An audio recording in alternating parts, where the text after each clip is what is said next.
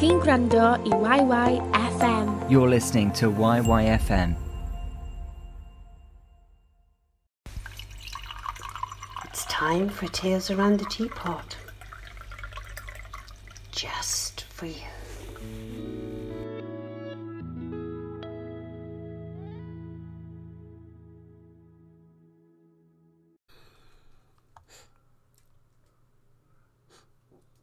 Make, Do and Mend, written and read by Joan Warburton. My grandma said, when I was a child, we didn't have duvets for our bed. Cotton sheets, blankets and pillows were only for the fortunate, wealthy.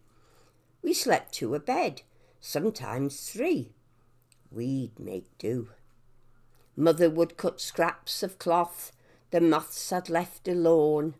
With beautiful tiny stitches, they made warm blankets. She knitted and crocheted second-hand wool for jumpers, socks and undervests. She would make do. Our clothes were recycled till threadbare. From relatives, clothes were handed down. Mother altered and made them new.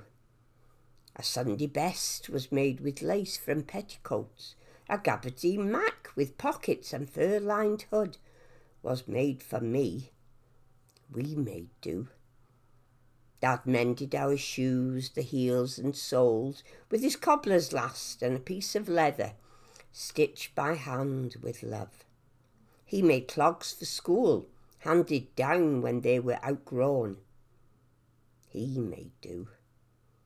Firewood chopped from lumps of wood, or coal when we could afford it, burnt on an open fire, kept us warm, cooked the food, hot water for baths and tea, dried clothes in wet weather and heated the iron.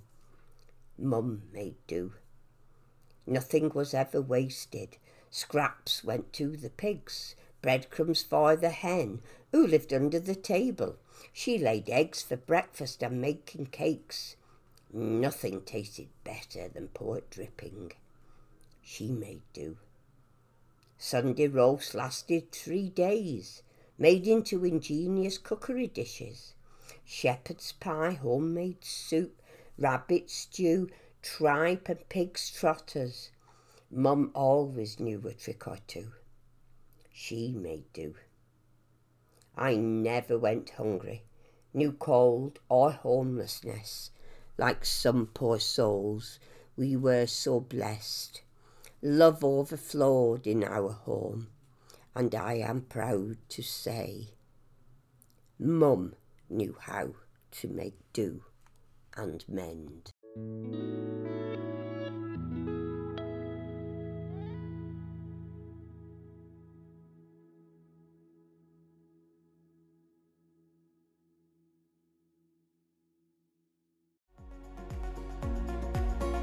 Diolch am wrando I YYFM.